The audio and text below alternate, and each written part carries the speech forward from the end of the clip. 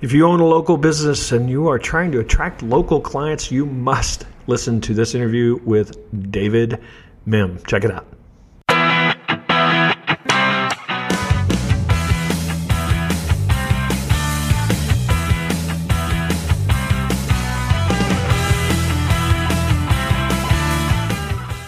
This episode of the Duct Tape Marketing Podcast is brought to you by Active Campaign. This is really my new go-to CRM, ESP, marketing automation, really low cost. Any size business can get into it, starting at like $19 a month. You can keep track of your clients.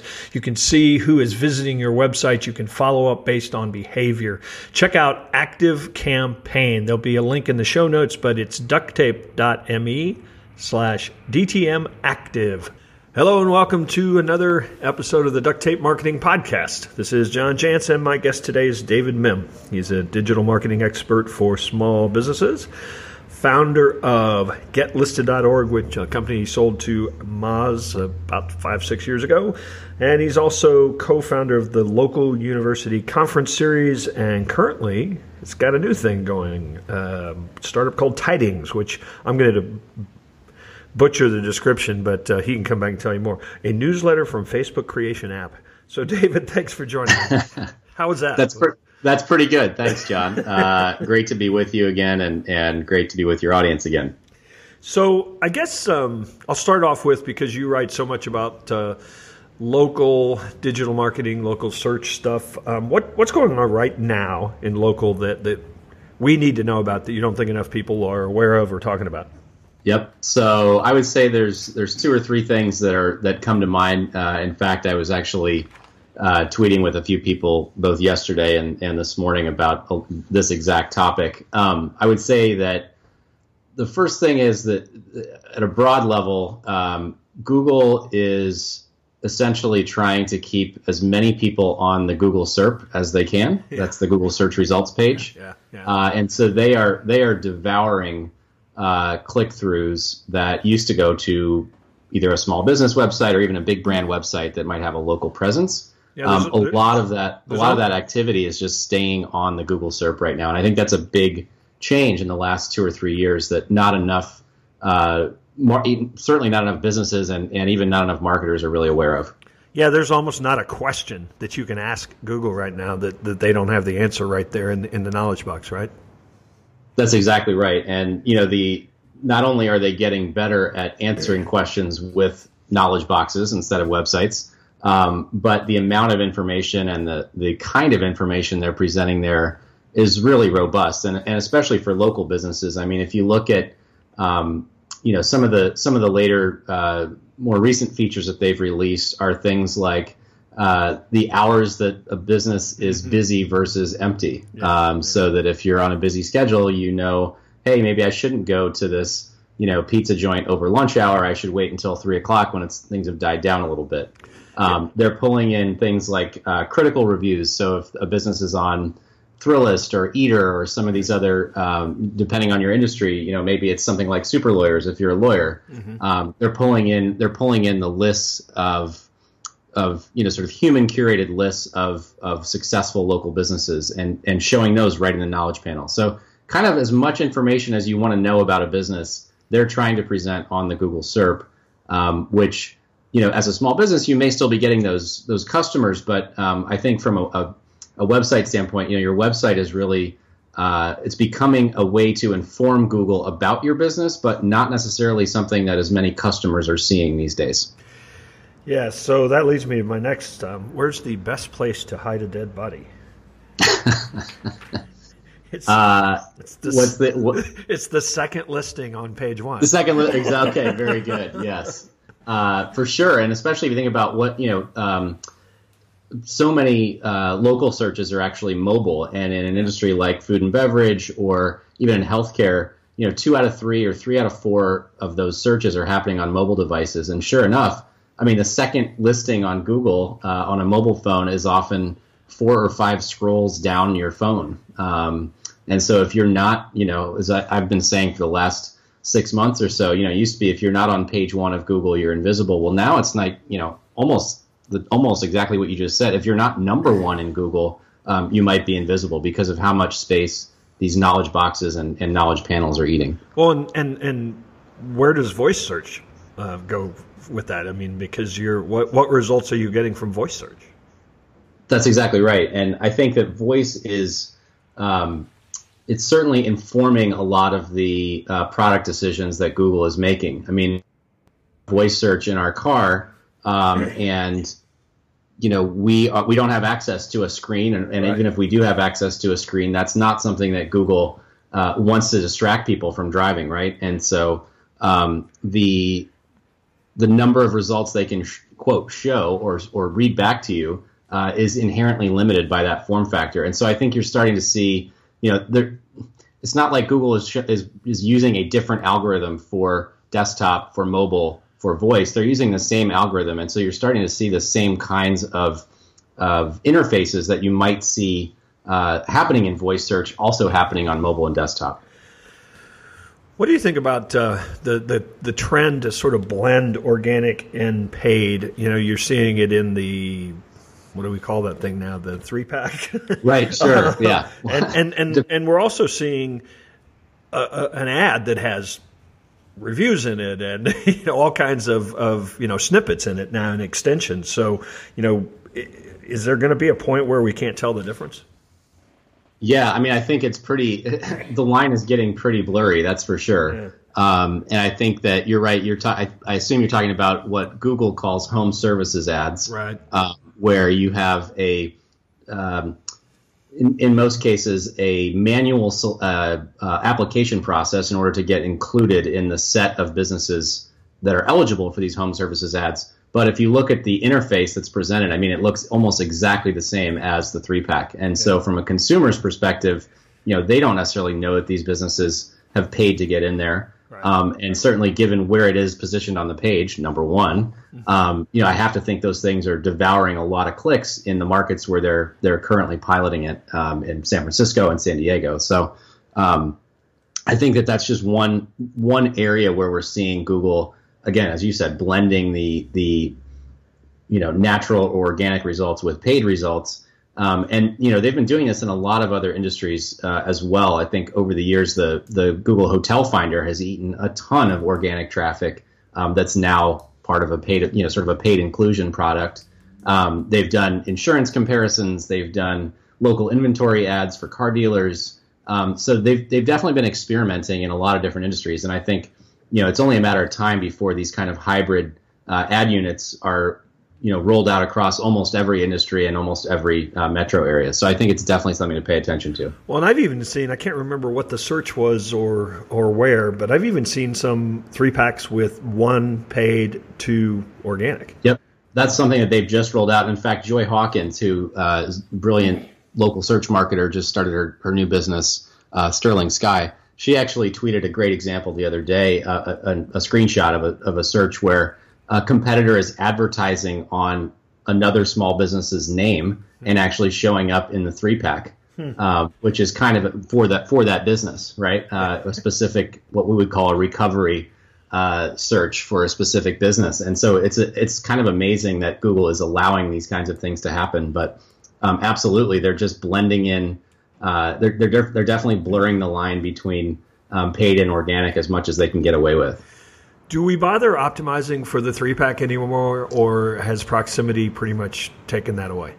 No, I disagree with the whole proximity premise. It's certainly important, right? I mean, it's certainly you have to be close enough to a given searcher for Google to consider your business relevant. But I think there's plenty of other ways that Google's evaluating businesses these days, and the 3-pack certainly still has tons and tons and tons of value. There's a lot. I mean, I'm not really consulting that much anymore, but I still have access to a lot of analytics from former clients, and I see the visibility they're getting from 3-packs and from Maps results as provided by the Google My Business Analytics. They're still getting a phenomenal number of impressions and click-throughs and interactions from customers. So it's certainly not something that I'm encouraging anyone to kind of give up on organic search or give up on local search. I just think that increasingly the number of winners has been decreasing, And as you said, Google's kind of blending in more paid ads means fewer organic clicks as well. So I think that it's not unlike you've been in this business longer than I have, but when I got started in the late 2000s, local SEO was a phenomenally positive ROI. It was very little effort and huge upside. And anymore, I think it's gotten much harder. It's gotten more competitive.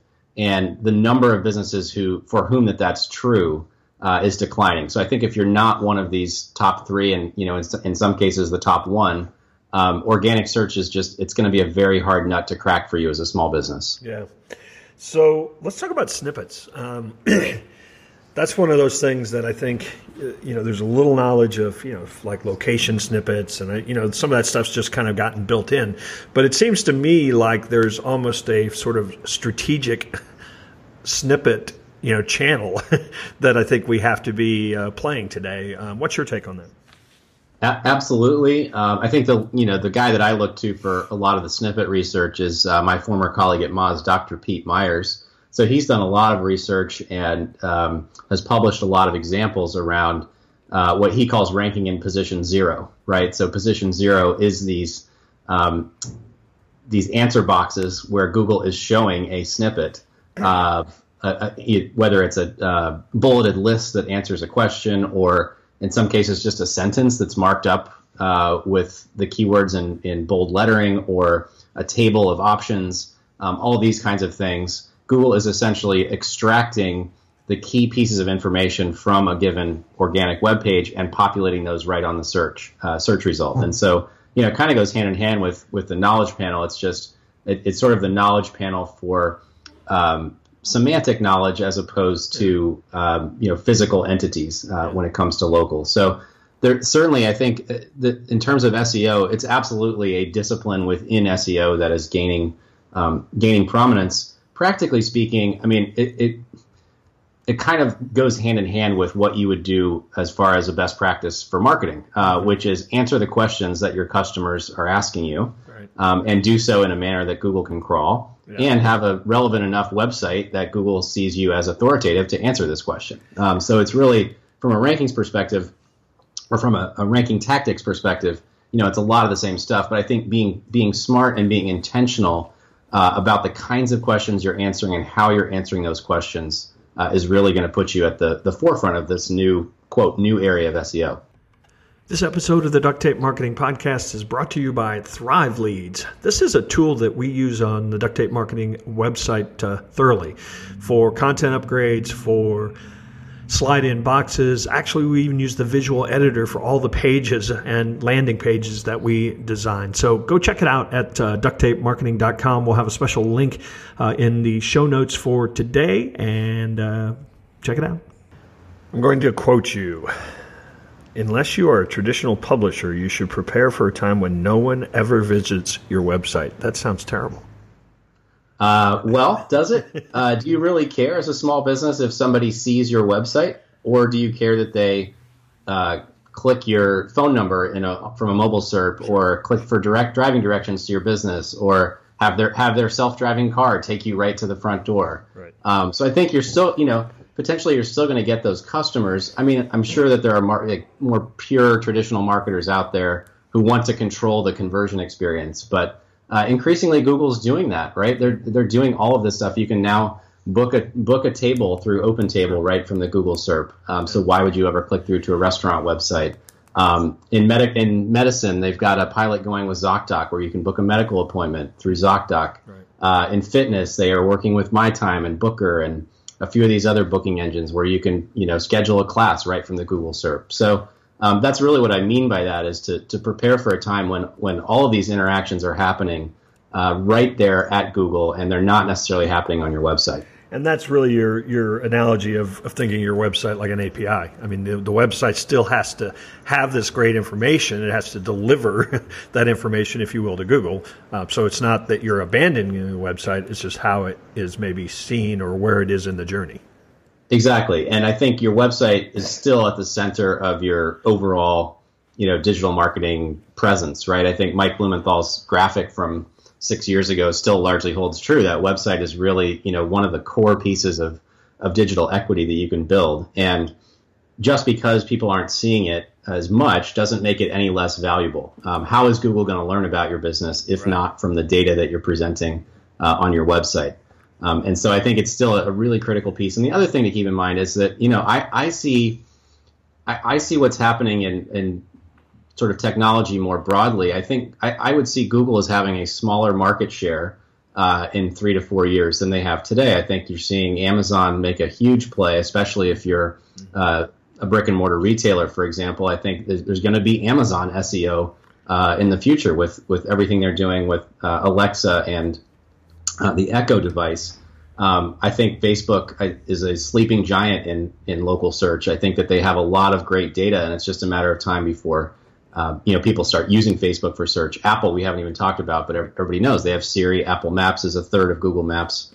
And so I think just because Google is kind of devouring more of these click-throughs, it doesn't mean that you're not going to get visitors from these other channels, and even especially from your own direct marketing, whether that's direct mail or email or those kinds of things. So I think your website is still important, and I wouldn't encourage anyone to think of it as anything but that. I want to visit a couple just random topics. You may say, I don't really know much about that, but I'd love to hear. What's your take on chatbots? Chatbots. Okay, so I don't know a ton about them. However, I think at this point, not only is the technology a little bit too nascent to really kind of sink your teeth into, right. But I'm not sure that the consumer awareness and consumer demand is really there from a chatbot perspective. I think one of the great advantages you as a small business have over somebody like a national brand or national retailer is that personalized service. And so there may come a time when chatbots really, help a small business save time and talking to customers and all these kinds of things. But I think for right now, it's a little bit early to jump in and start experimenting with that stuff, especially since it kind of, to some extent, eats away at your kind of core differentiator. Yeah, and I wonder if it's gonna be a day where it'll be like email too. Nobody wants that stuff in Facebook Messenger or whatever, because now there's thousands. There's too many. Yeah. Exactly. Yep. Yeah. So a recent act of Congress kind of scared some folks on this whole net security and NSA spying and stuff. What's your take on? I mean, do we all need VPNs? Yes, absolutely. And I am not a technical guy, but I certainly I am very much a strong advocate of consumer privacy, and I think the recent congressional decision was just appalling. I think that particularly when you see the things like the Verizon and Yahoo merger / acquisition, I mean, the amount of data that companies like Verizon and Comcast and AT&T all have access to, I think it's a tremendous privacy invasion. And if you're the least bit concerned about corporations knowing what you're doing and selling your data to anyone, right. I think absolutely everyone should get a VPN. Well, you were dark times. Yeah, I have to say, dark times. Yeah, you didn't hesitate on that one, so no. Okay, so this late in the show, I'm going to open up a really big topic that we could do a whole show on, but maybe you could just tease this a little bit and send people, and we'll have it in the show notes. You have a graphic, I think that you call the graphic the local stack, but you've written a lot really just about how to analyze your whole local marketing, digital marketing play, operations, customer service, presence, organic marketing, paid marketing, attribution. Do you want to kind of unpack that a little bit and tell people, what you think is in that for them to go and visit and figure it out? Yeah, for sure. Thanks for bringing that up. So the graphic is at tidings.com/stack. And as you said, it's the, my vision, my attempt anyway, to visualize sort of a marketing stack priority checklist. And so the idea is that you start with things that every small business needs, things like, accounting software and a domain name and a website and those kinds of things. And you kind of check off everything. It's sort of loosely drawn on the analogy of like a mass transit map, where you have kind of zone 1. That's the stuff everybody needs. Zone 2, you can kind of graduate to that once you've checked all the boxes in zone 1, and so on and so forth. And so, by the end, you get to things in zone 6 like chatbots, like beacons, some of this technology that's really bleeding edge that it might be a little bit too early to start thinking about. So that's kind of the idea behind that graphic, and essentially kind of plot your journey and look for marketing technology, marketing software, even marketing, just offline marketing tactics to kind of plug in at each stage of your journey. One of the most compelling elements of it for me is the entire layer of attribution. I think that is one that is terribly misunderstood, but I think also just terribly underutilized by most businesses. And I think that you've sort of built it squarely into the strategic consideration. Absolutely. It's the top line in the graphic. And there's even if you as a small business don't have the time or the expertise to understand what your attribution software is telling you, just collecting that data can make a huge difference. If you ever bring in a consultant or somebody to help you kind of understand that data, that's kind of the first point. So things like not having Google Analytics installed on your website, or sending your email newsletter on a one-to-many basis instead of using an ESP like Constant Contact or MailChimp or Emma or anybody, and getting the analytics around who's opening and what's driving them to which product pages, those kinds of things.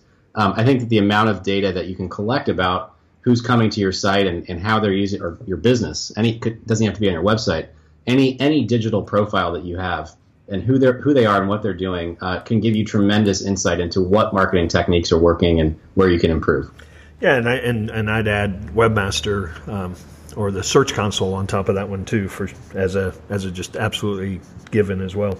Absolutely. Yep. So tell us a little bit about Tidings. What's your well, first I guess maybe give the overview of what the product actually is, but then I'd love to hear a little of your thinking on what you're trying to accomplish.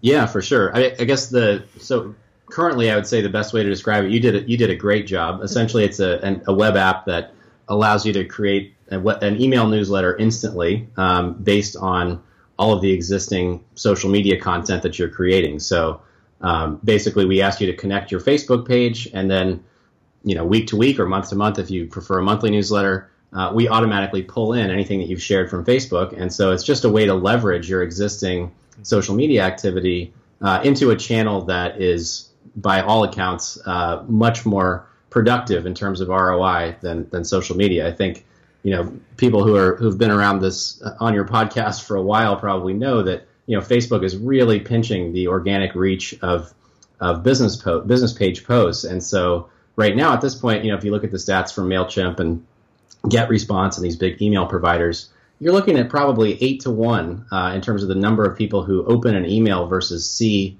a post on Facebook. And so I think a lot of small businesses still think of Facebook first, and Tidings is really geared to not disrupt that mindset, but really leverage what you're doing on Facebook into a more productive channel. Yeah, and it automatically formats it in a very pleasing way. But I think the other thing that's kind of neat about it is a lot of people, or at least a lot of the folks that I advise, we're sharing some of their content as well as other people's content, and so it almost acts as a curation device, because even if you have great organic reach, there's a good chance that a lot of people aren't seeing 90% of it just because they didn't see that day's post.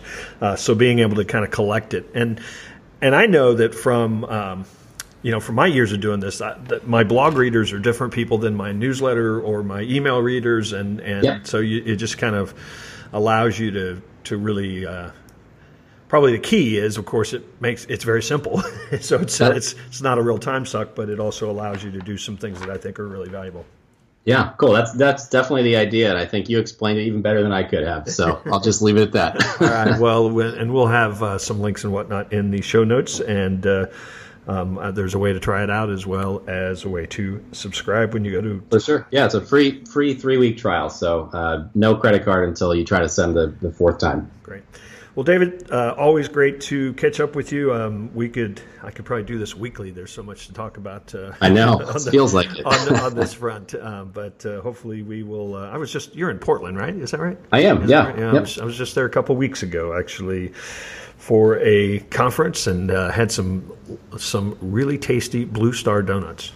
Oh, yeah. No, the donuts, the coffee, and the beer out here are all pretty top notch. It's pretty good. Awesome. Well, thanks again, David. Hopefully we'll run into you out there on the road. Cool. Sounds good. Thanks again, John.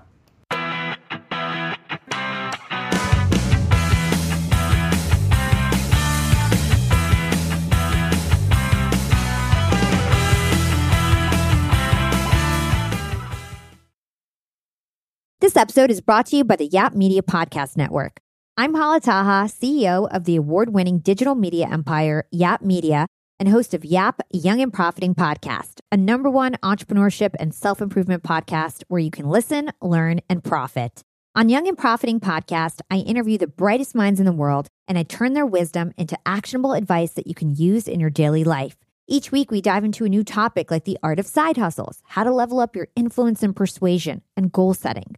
I interview A-list guests on Young and Profiting. I've got the best guests, like the world's #1 negotiation expert, Chris Voss, Shark Damon John, serial entrepreneurs Alex and Layla Hermosi, and even movie stars like Matthew McConaughey. There's absolutely no fluff on my podcast, and that's on purpose. Every episode is jam-packed with advice that's going to push your life forward. I do my research, I get straight to the point, and I take things really seriously, which is why I'm known as the podcast princess and how I became one of the top podcasters in the world in less than 5 years.